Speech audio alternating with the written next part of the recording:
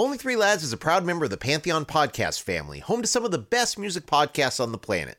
Visit pantheonpodcast.com to discover more. And if you like what we do on O3L, we kindly ask you to please take a moment to subscribe, rate, and review the show on whatever podcast platform you're listening to us on right now. It really helps us more than you know.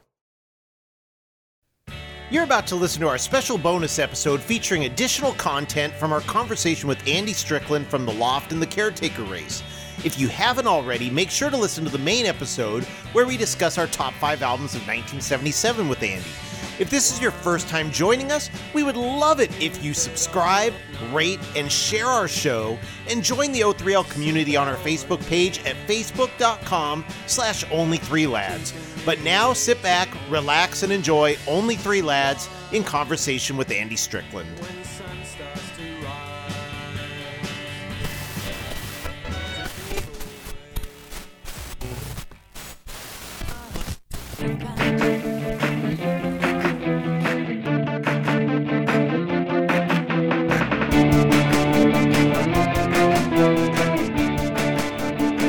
Only Three Lads, in conversation with Andy Strickland from the Loft and the Caretaker race. Come on in, join us. It's the Only Three Lads podcast where we take a look at the golden age of alternative music from 1974 to 1999. I am Uncle Greg, of course. We have the Rocker, the professor of music, Brett Vargo. The professor of music. And of course, we just talked about our special guest this week. He's a musician, a music journalist. Why don't you introduce him, Brett? I'm going to roll back the clock to 1994 for a second, because as a young man obsessed with British pop, as you guys know that I am, Creation Records was a label that meant an awful lot to me, putting out a lot of records that I love by the likes of Oasis, the Boo Radleys, Primal Scream, My Bloody Valentine, etc. I knew that there was a history that predated those bands. When I found a CD called Creation Soup, Volume 1, I had to pick it up. This was the first 10 singles that Creation released during 1983 and 1984, and I discovered some bands on that disc that I became very obsessed with. The Pastels, Jasmine Minks, and Creation boss Alan McGee's own band Biff Bang Pow. But perhaps nothing else struck me quite as much as a pair of songs by The Loft from Creation single 009, Wide as the Rain, and its flip side, Like. With its post-Velvet indie jangle, it was a glorious record that I think probably made it on just about every mixtape that I made for the rest of the decade. Why does the rain?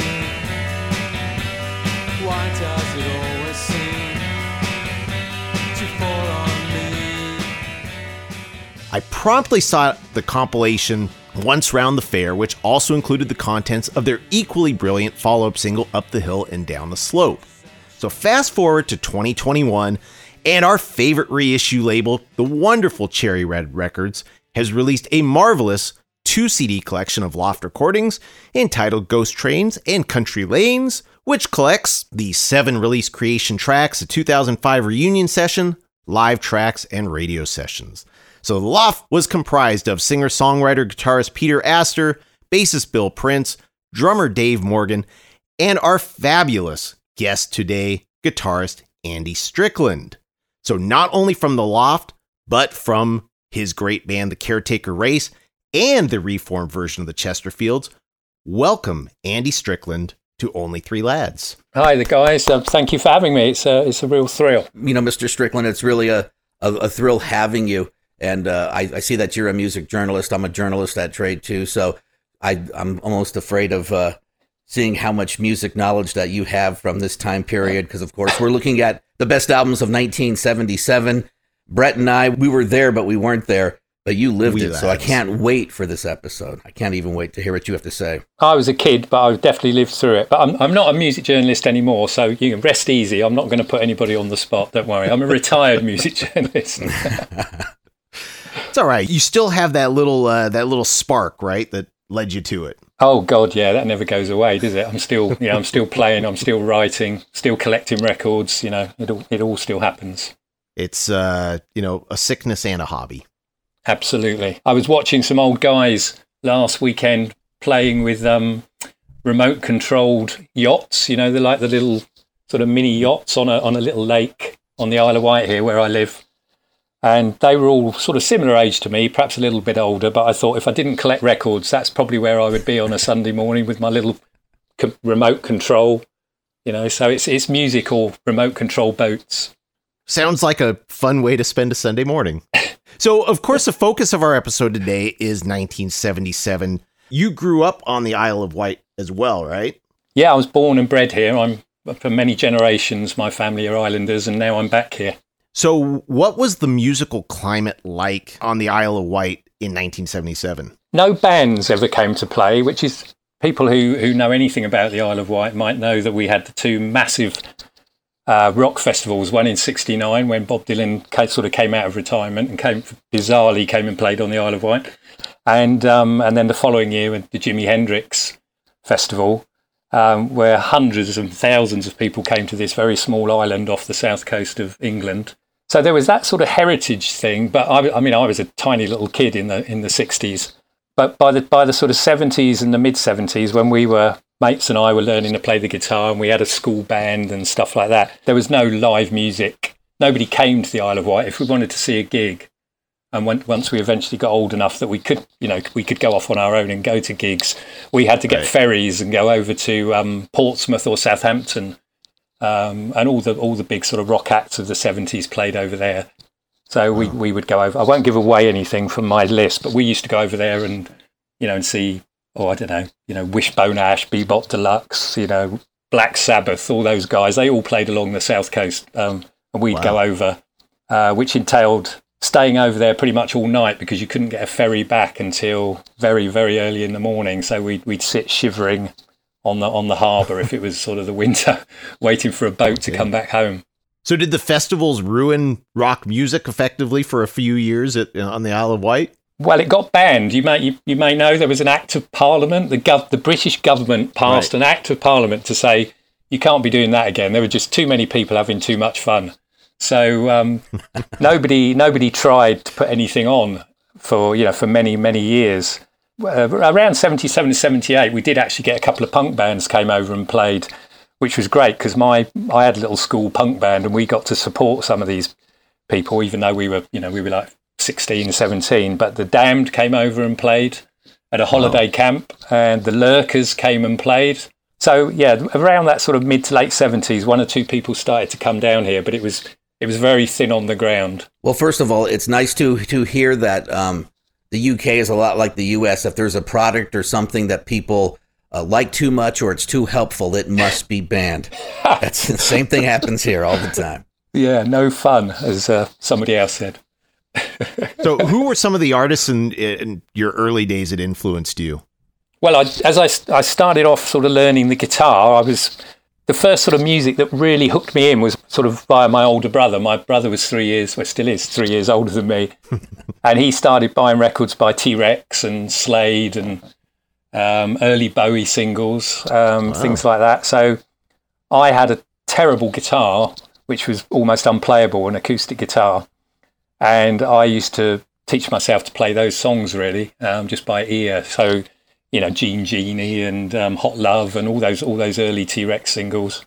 And he had all the albums. So when he was out of the house, because I was obviously banned from going anywhere near them, when he was out of the house, we had a little Dansette sort of record player, and I would sneak in and play them while he was away and just try and figure it out. So, it was a good way to learn because you had to learn by ear. So as we progressed and got onto sort of the school punk band, playing punk singles and trying to figure out the lyrics by putting the record on and keep taking the stylus on and off to, we had a good ear developed. Well, it's kind of like you heard what the Beatles used to do. They would get the latest import 45s and they'd flip the record over and learn the B-side first because that was the one that people were less likely to recognize as a cover. Yeah. Yeah, well, my school punk band, we were called the Confusers, and we started playing. There were a couple of little clubs down here that local bands could play at, and there was quite a nice little active scene. But most of the bands were sort of much older than us, and they were all playing old rock stuff. But we prided ourselves on, once sort of 78, 79 got moving and the singles were all coming out quickly from various punk bands, we would do that thing where it was our aim that on the Saturday night we would play at least one record that had come out that week. So if the Clash had a single out or the Buzzcocks had a single out, we would learn it that week and we would play it the next Saturday night down the club. Wow. So yeah, that was quite good. That was good fun. That's discipline for young men. Yeah, we took it very seriously. Yeah. It was great music, great stuff. So did the Loft form from the ashes of the Confusers, or was that a completely different thing? Yeah, no, you had to get off the Isle of Wight to be in the Loft. So okay. I went to college up in London in 1980, and the various members of the Loft sort of came together over the next couple of years. But funnily enough, the very first person I met on my very first day when I moved to London in my college hall was Bill Prince, the bass player for the Loft. There was nobody else in the building, just me and him, and he walked up the stairs carrying a big guitar case, and we got chatting, and here we are many years later, still mates and still doing stuff. So that was That's a bit incredible. of luck. Absolutely. Creation obviously ended up being a very driving force in British music. What were the early days? So the Loft formed, you guys signed. I don't even know if really signing to Creation was a thing back then, but what were the early days of the label like? Well, it's very DIY, it was basically all driven by Alan McGee's enthusiasm and bullshit, really. It was that's what it all came down to. And so we were talking about sort of 1983. Alan started a club. I say a club. I mean, we're talking about British pubs with the tiny little room they tended to have on the first floor, which you could hire out. And there were 3 or 4 of them right in central London behind Oxford Street. And they were usually used by folk clubs and 20 people sitting around stroking their chins, drinking warm beer, pretending to be intellectual. Yeah, and Alan just came down from Glasgow and decided that he would put a club on, play tapes of the Velvet Underground and Orange Juice and stuff, and get the TV personalities and some of his other mates into play. So we went to the very first night of that, and we just went every time we could, and got to know Alan and Dick Green and Joe Foster. Eventually badgered him to let us play a gig there, but we were called the Living Room. The club was called the Living Room, and we were called the Living Room. So eventually we had a conversation. That never would have worked. Yeah, we gave Alan a cassette tape, and he said, "Well, you can play, but you've got to change your name." So we decided that we'd go up in the world and call ourselves the Loft. So was that total coincidence that your band was named the Living Room as well? Yeah, absolutely. Absolute coincidence, yeah. Wow. Happenstance. Yeah, but it was it was a very small scene. It was probably like CBGB's was when it kicked off. It was sort of 20, 30 people that went along, and bizarrely all these bands sort of migrated towards it. And for a band like us, it was really the only gig we could get in London. I mean, I moved up to London because I wanted to get into a band and play lots of gigs. And I would read the music press, devour the music press, and see all these gigs happening all across London in the mid to late 70s and think, that's what I want a part of. But what I didn't realise, of course, was that most of those venues were still sewn up by promoters and booking agents, and it wasn't just a case of getting a band together and going to play the Hope and Anchor or the Roxy or whatever. But Alan's club was one place where you could actually get a gig, and if you were lucky, you might get £5 in your hand at the end of the night.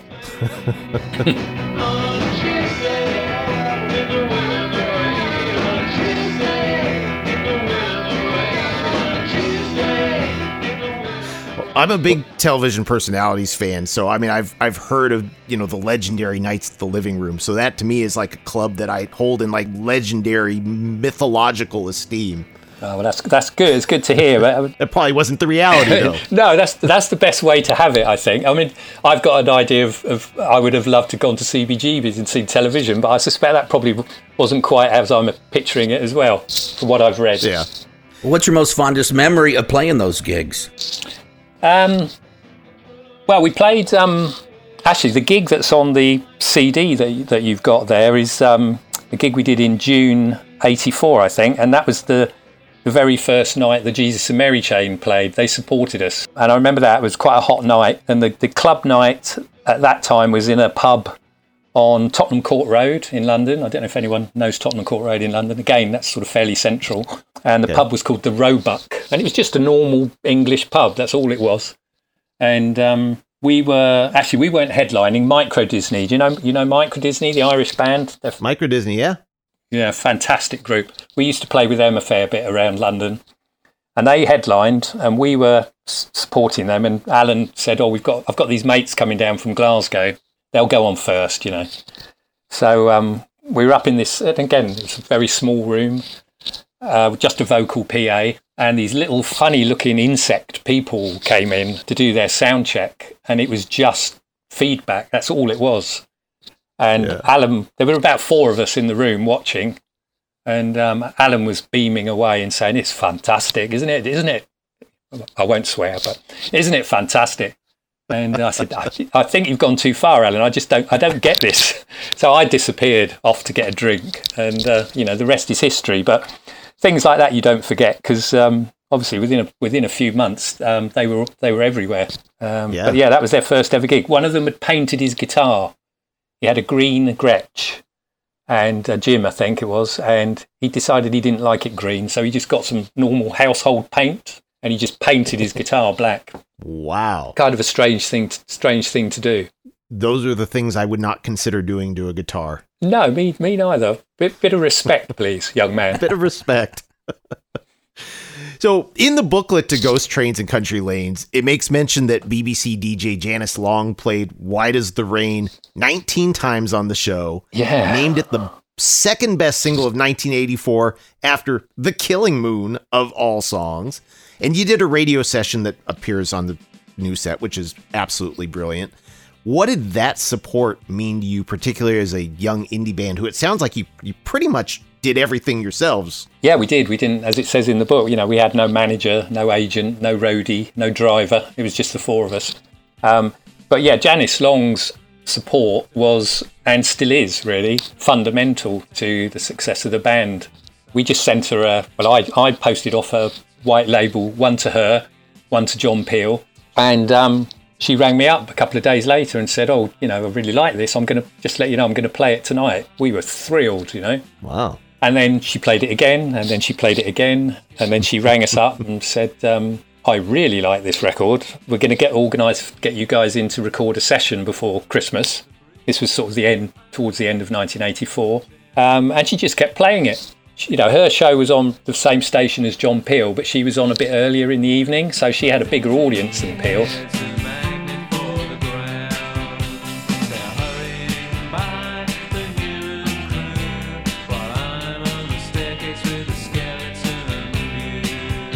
So that was just fabulous, and we did the session just before Christmas, and she got us on TV because there was a TV show running back then on BBC called The Oxford Road Show, which was filmed in Manchester, and she had a little slot on it every week, and it was sort of Janice's band to watch. And they rang us up early in '85 and said, "Janice has picked you to be one of her bands to watch. We'd like you to come on and play Why Does the Rain?" And us being us, we said, "Well, we don't want to do Why Does the Rain? That's an old single. It's an old song." We've just recorded a fantastic new single. We'll only come on if you let us. I mean, the arrogance of it, really. We said, "We'll only come on if you let us play our new single." And they said, "Well, if Janice says it's okay," and that was up the hill and down the slope. So we went off to Manchester to do that. But so it was all down to Janice, really. All that early stuff, and doing that TV show directly got us on tour with Terry Hall's band, the Colourfield. So all lined up, and it was just, you've got to have that luck.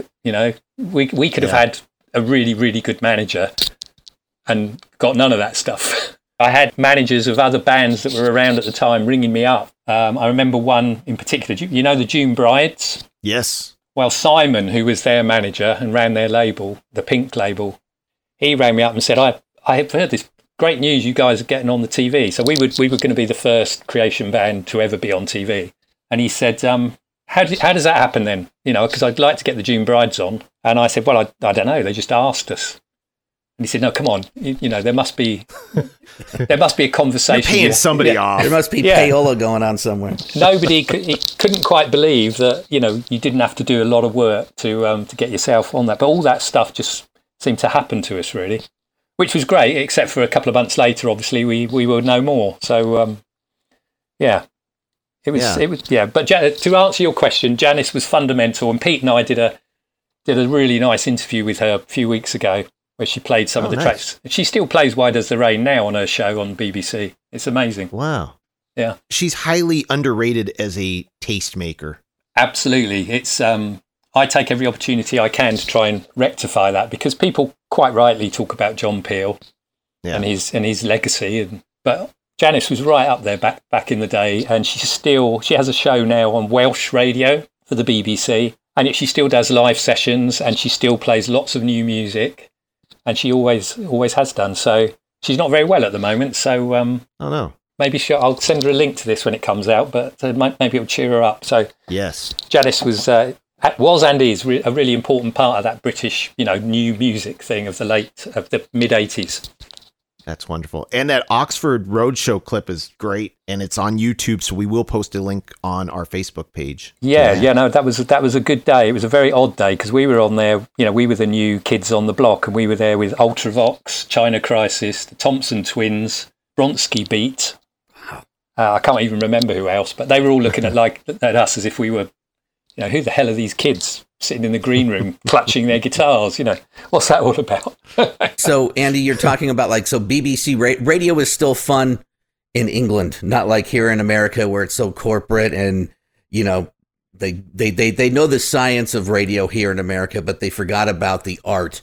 But with what you're explaining, how, there's still shows that people have people come on, they play live, and yes, it's like more of a community instead of just, McDonald's or whatever crappy little restaurant. Yeah, we do have plenty of that McDonald's radio, but there are still stations and shows that their remit is new music, get people in to do sessions.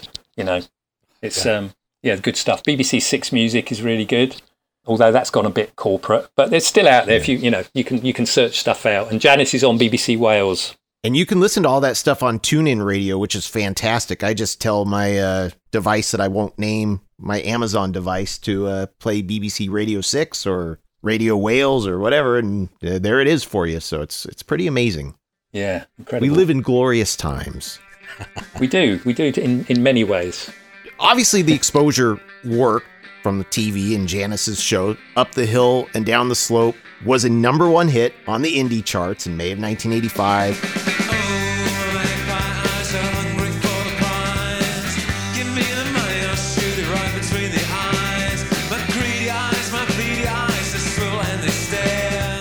As you mentioned, you embarked on a tour with the Color Field. So for a band at the peak of your potential, not that I want to open up old wounds, but that's okay. What happened on stage on the 24th of June, 1985?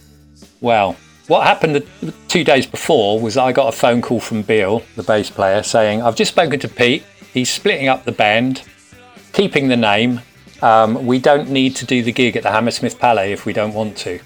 And my response, keeping it clean, I'm not sure whether I can swear on here, so I'm not going to. Sure. Oh, okay. Go for it. So my reply was basically, fuck that, we're doing the Palais, because it was the biggest gig we were ever going to do, And the Hammersmith Palais was a very famous London venue.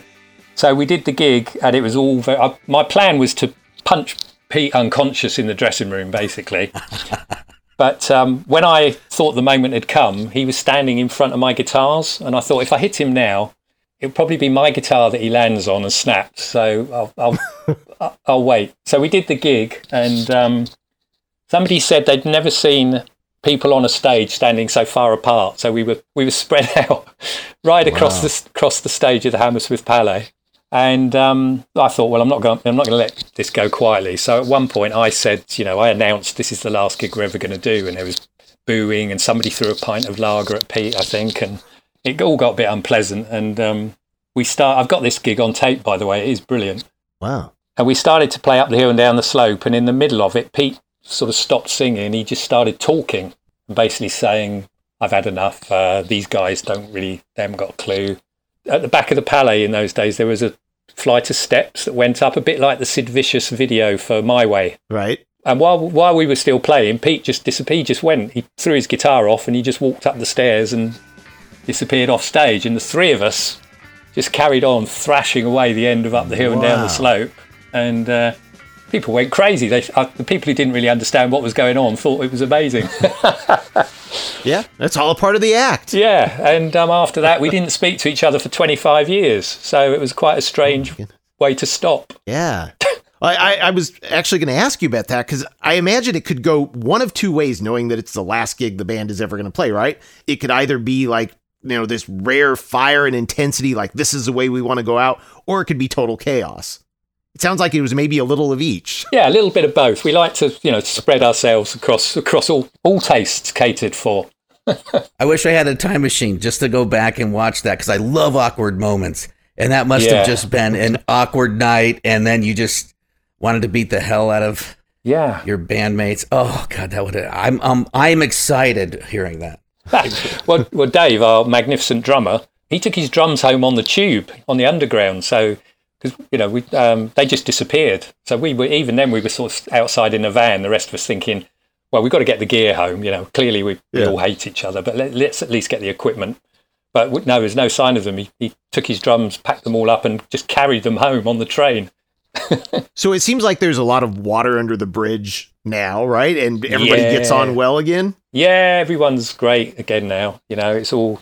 We got together and had our say, and people apologised, and we discussed the fact that, we were all a little bit... it was difficult, as I said to you earlier, we didn't have... What we needed was, either like Metallica, we each needed our own therapist, or we needed a manager who would take us aside and say, look, if you guys want to have a punch-up, go and have a punch-up, and then can we please get back onto the... we're supposed to be doing an album. We've got major record labels sniffing around wanting to sign us. Why are you... Don't mess it up now. This is your big chance. But we didn't have any of that stuff. But yeah, we're fine now. And, as you said, we got back in 2005 and did some recording and played some gigs, and we played in New York a few years ago, and which was a bit of a sort of something that we'd always had on our bucket list back in the day. We wanted to, to at least get to the States and do something. Yeah. And now, obviously, we've got this CD because the interest doesn't seem to go away, which is brilliant. And Cherry Red said, have you got more stuff? And I've got a bag up in my little studio above me, which has got lots of stuff. So we sat down and put this record together and had good fun. Very well done. It's a great set. Thanks. I'm riding my days on a rickety frame. The brakes don't work in the pouring rain. The way I look at it, everything happens for a reason. I know that's probably a very pie in the sky type version of it, but what we got after the Loft split was what I think are three very good splinter bands. So Pete formed the Weather Prophets with Dave, yeah. And then Bill had the Wishing Stones, and then you had the Caretaker Race. Yeah. Which I have to, for a moment, gush on that album, because I think that your one album, Hangover Square, is a lost classic. Oh, thanks. I'm just saying it would make an absolutely beautiful companion to the Loft set to have a complete Caretaker Race set. So is there anything in the works? No, nothing. It's very kind of you to say that. Thanks. I was very proud of that record. We did that, as you probably know, with Stephen Street, the famous Stephen Street, who remains a friend. Blur, Morrissey, yes. Well, yeah, and that was great. Stephen signed us to his little label that he had, and we made that record. We had great fun making that record, and to work with somebody like him was amazing. My friends fly around this old head, their songs beating off of these walls. I've stood here for 300 years.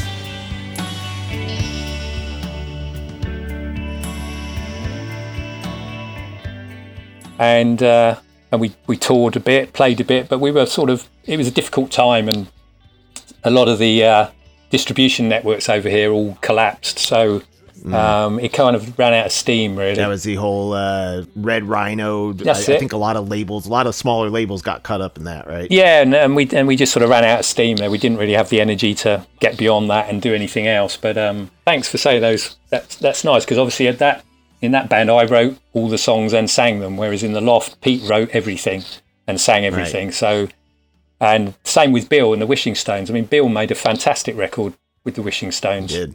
And wrote all the songs and sang them. So, yeah, I don't think we realised at the time that we could have all written, you know. I think perhaps we should have helped Pete out a bit more, and that might have taken some of the load off him if we'd pushed ourselves a little bit. Totally funny and weird coincidence. So yesterday I went down the rabbit hole. I was watching a bunch of YouTube videos of the Sundays for Harriet Wheeler's birthday. I love my Harriet Wheeler.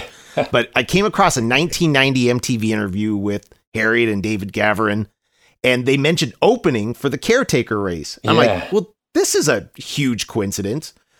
Yeah. So I guess to ask a more general question, who's your favorite act that you've ever played with? Oh, wow. Well, I did love the Sundays. We tried to sign them because at that time, the Caretaker race, we started up our own little label. This was before Stephen Street got involved. We had a label called Roustabout, myself and a guy called Ian Dixon. After we played with the Sundays, and they were... this was in a tiny little pub in Camden called the Falcon, and she was just so amazing. Her voice was, you know, to die for, and the songs were great, and they were lovely people. So we arranged to meet them a couple of days later to try and sign them to Roustabout. I've still got their little demo cassette that they did, actually, that they gave us, with Can't Be Sure on it and a couple of other tunes. Wow. But by the end of I was going to say interview, but basically we were sitting in a pub having a pint. By the end of our chat with them about signing them, we said to them, you know what, you've got to sign to Rough Trade, you know, ignore us, because, you know, you are going to do really well. You're destined for bigger things. Yeah, you are absolutely destined for bigger things. Go and sign to Rough Trade. So they went and spoke to Rough Trade, and that's what they did. But yeah, that was probably one of the favourite ones in terms of support. Also, from the Loft days, we played a couple of times with the Chesterfields, which is how that sort of connection came about. And they were such a great bunch of people. That's how, you know, I'm still connected with them, as you know, still playing with the reformed version, as it were, and still writing and recording.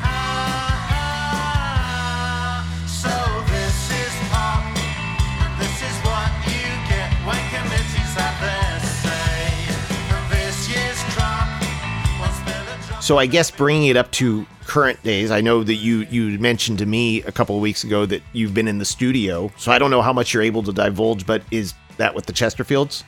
Yeah. We've just demoed about a dozen songs. Yeah, that was a frantic couple of days, but we managed to get. In fact, I think we did 13 songs in 2 days. But they're just demos, but they're quite decent. We did it in a little studio just outside Glastonbury, which was brilliant, and.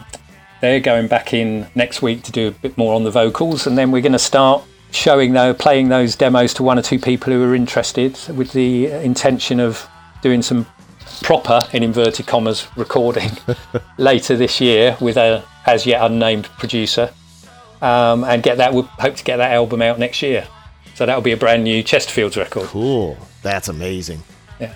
And listeners out there, if you're not familiar with the Chesterfields, that is another one of the classic, I guess, we'll call it C86, post C86, just amazing British indie bands of the mid to late 80s. Yeah, and we played the year after the Loft played in New York.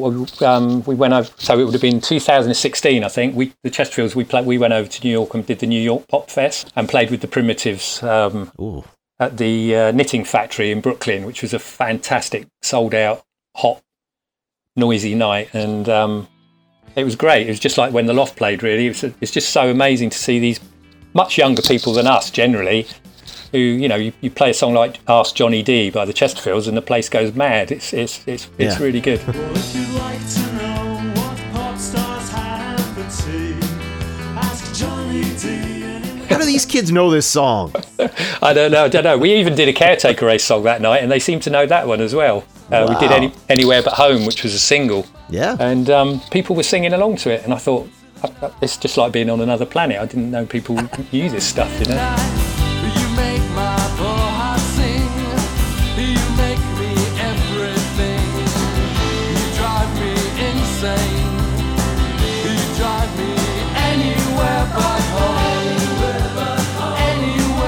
That has to be surreal and very rewarding. Yeah, it was delightful.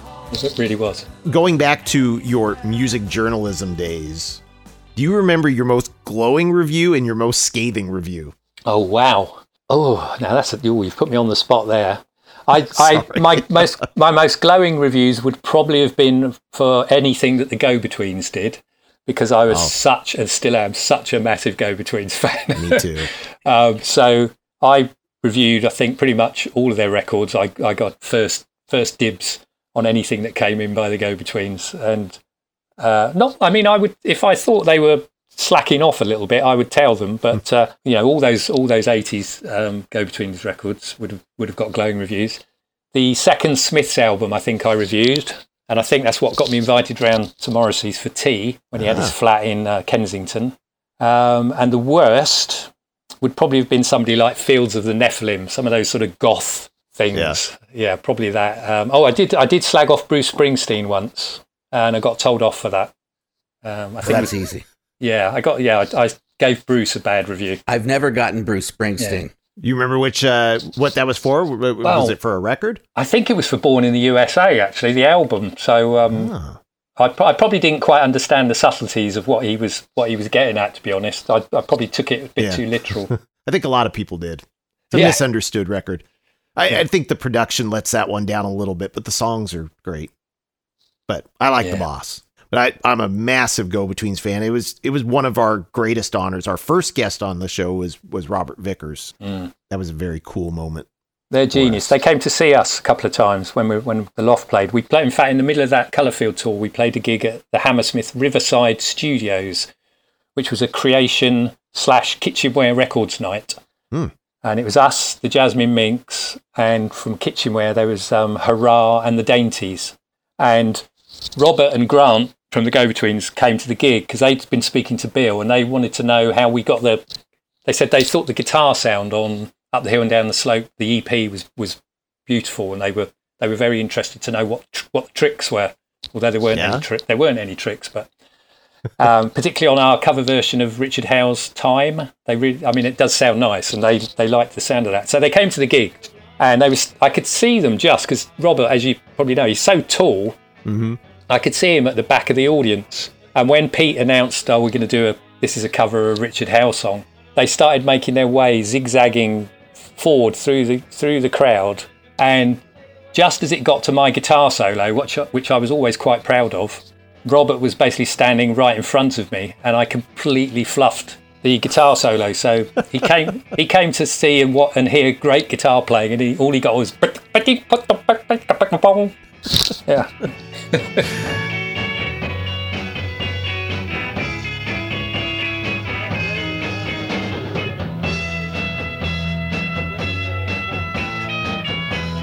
Well, Andy, as a music journalist, is there a band that maybe you reviewed that you just didn't get and then they became huge? Because System of a Down, I've also worked in radio forever, and System of a Down was the band that, with like the song Sugar, I never got. I do like the band, but it's but then that song became huge. Is there anything you kind of like just missed on, or where you just thought, wow, I thought I had, golden ears, but I don't get this? No, there was lots of stuff that I really didn't get. Dance music, British sort of, the rave, the stuff that Creation sort of got into at the end of the 80s, I wasn't keen on, and I really wasn't keen on I've never been that keen on Primal Scream, to be honest. Yeah, I found them a bit challenging, which is, given that they're such close friends with Alan and are Creation stablemates, I probably shouldn't say, but I've never really got Primal Scream. I just love how multifaceted Primal Scream is. I mean, that they could go from something like, All Fall Down and Velocity Girl to Higher Than the Sun to Accelerator. I don't like it when I think they're trying to be a very bad version of the Rolling Stones. Some of that, all that Memphis, Memphis stuff. Every few albums they have to kind of get back into that. But I'm told Bobby's a very nice man, and he put us on in Glasgow, which was our only ever gig that we played. He cried on the phone actually because he booked us to play at the first night of a club that he was running in Glasgow in 1985 called the Splash One Club. And the way he booked it was he rang our house, which is the only way people could get us to do gigs. He rang the house when I wasn't there, and Beale Prince agreed to do it for 50 quid. And so I came home and Bill said, we've got a gig in Glasgow, 50 quid.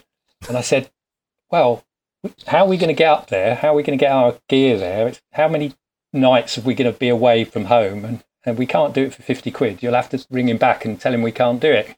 So Bill rang Bobby back to tell him that he'd made a mistake and we can't come and play in Glasgow.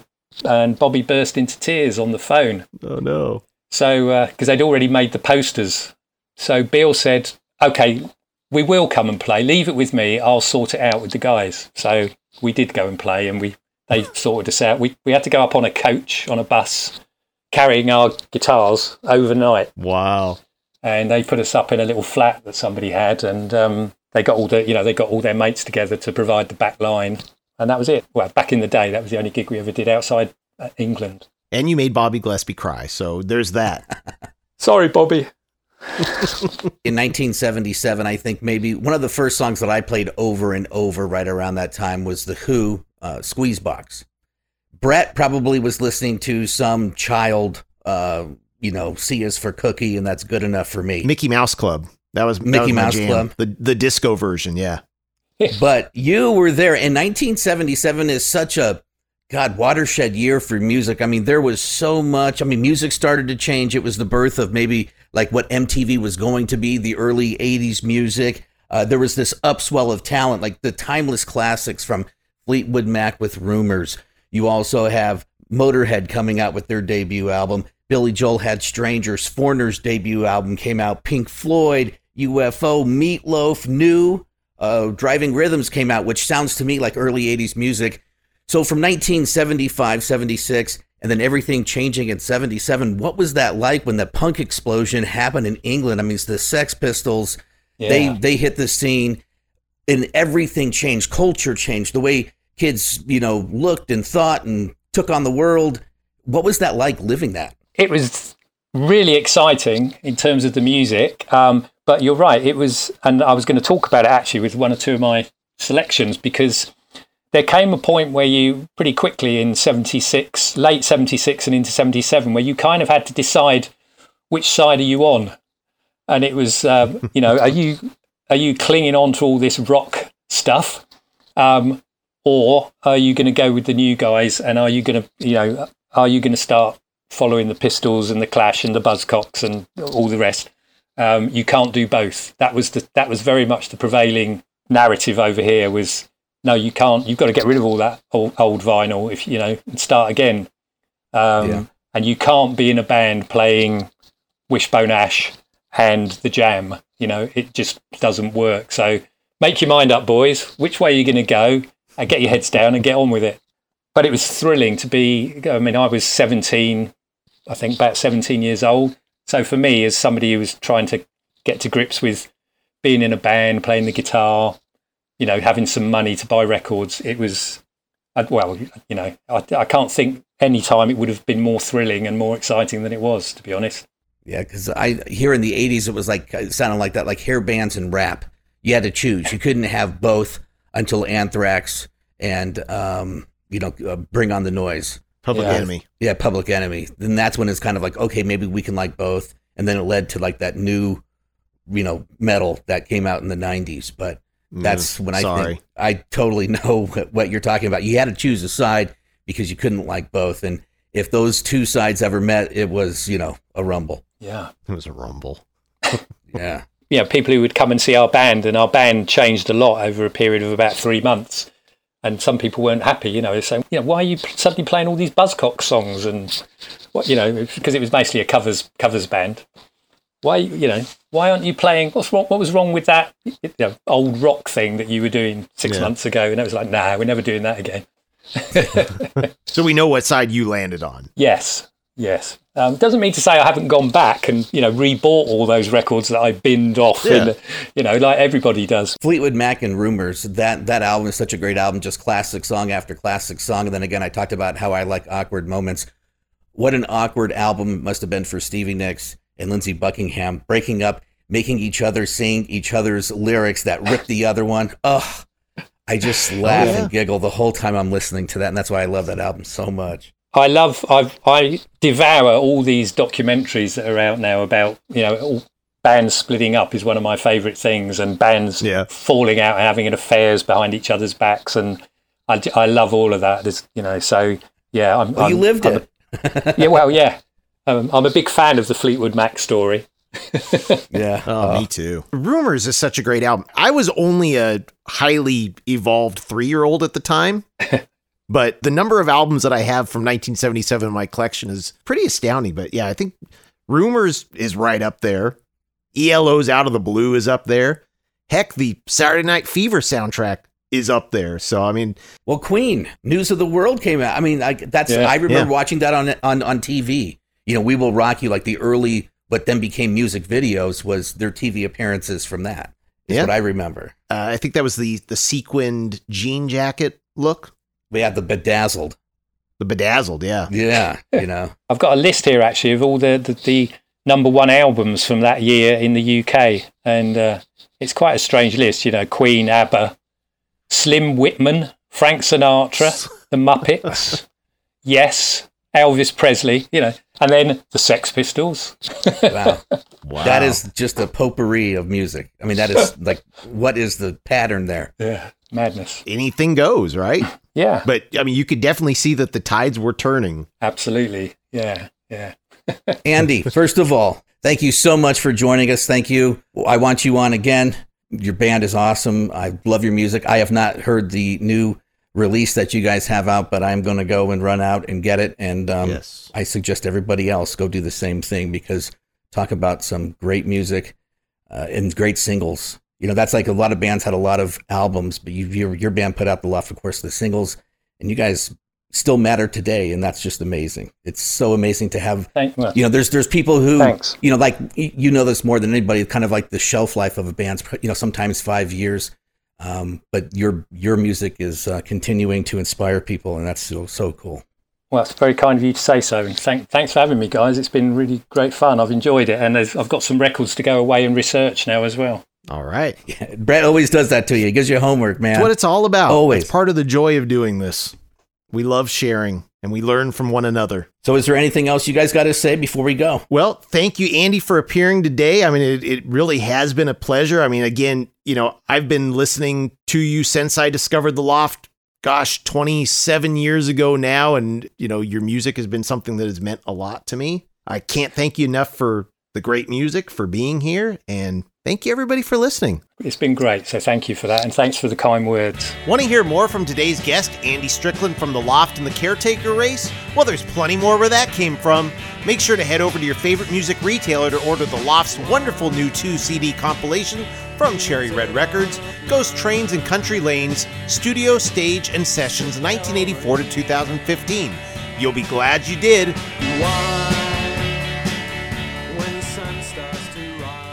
The theme music is Frequency, written and performed by yours truly, Brett Vargo. Any other music in this episode is presented solely for purposes of review, examination, and news reporting. If you like what you hear, go to your record store and pick up the LP, CD, cassette, or 8-track, or stream it if you're one of those newfangled fancy pants. If we're lucky enough to still have these artists with us, go out and see some live music. For the latest updates, join the O3L community at facebook.com/only3lads. We want to hear from you. And while you're at it, click on the Shop Now link for the coolest threads. Until next time, thanks for listening.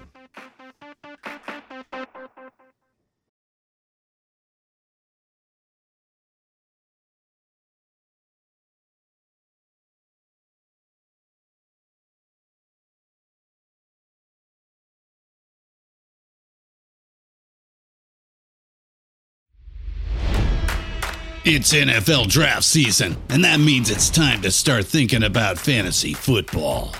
FantasyPoints.com features industry-leading experts and prognosticators using proprietary hand-charted data to help you score more fantasy points. FantasyPoints.com is the place to go for whatever kind of fantasy football you play. Whether you play fantasy football, daily fantasy sports, or do a little bit of everything, Fantasy Points has the meticulously researched content to guide you to victory.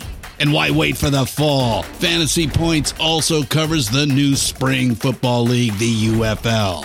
Join the guru, John Hansen, Scott Barrett, Joe Dolan, and other massive names in the fantasy football universe with an exclusive offer. Use code Pantheon for 15% off any Fantasy Points package, including the all-in package, with access to every article, tool, and data nugget that Fantasy Points has to offer. That's fantasypoints.com and code Pantheon for 15% off at Fantasy Points. Fantasypoints.com, code Pantheon. Score more fantasy points.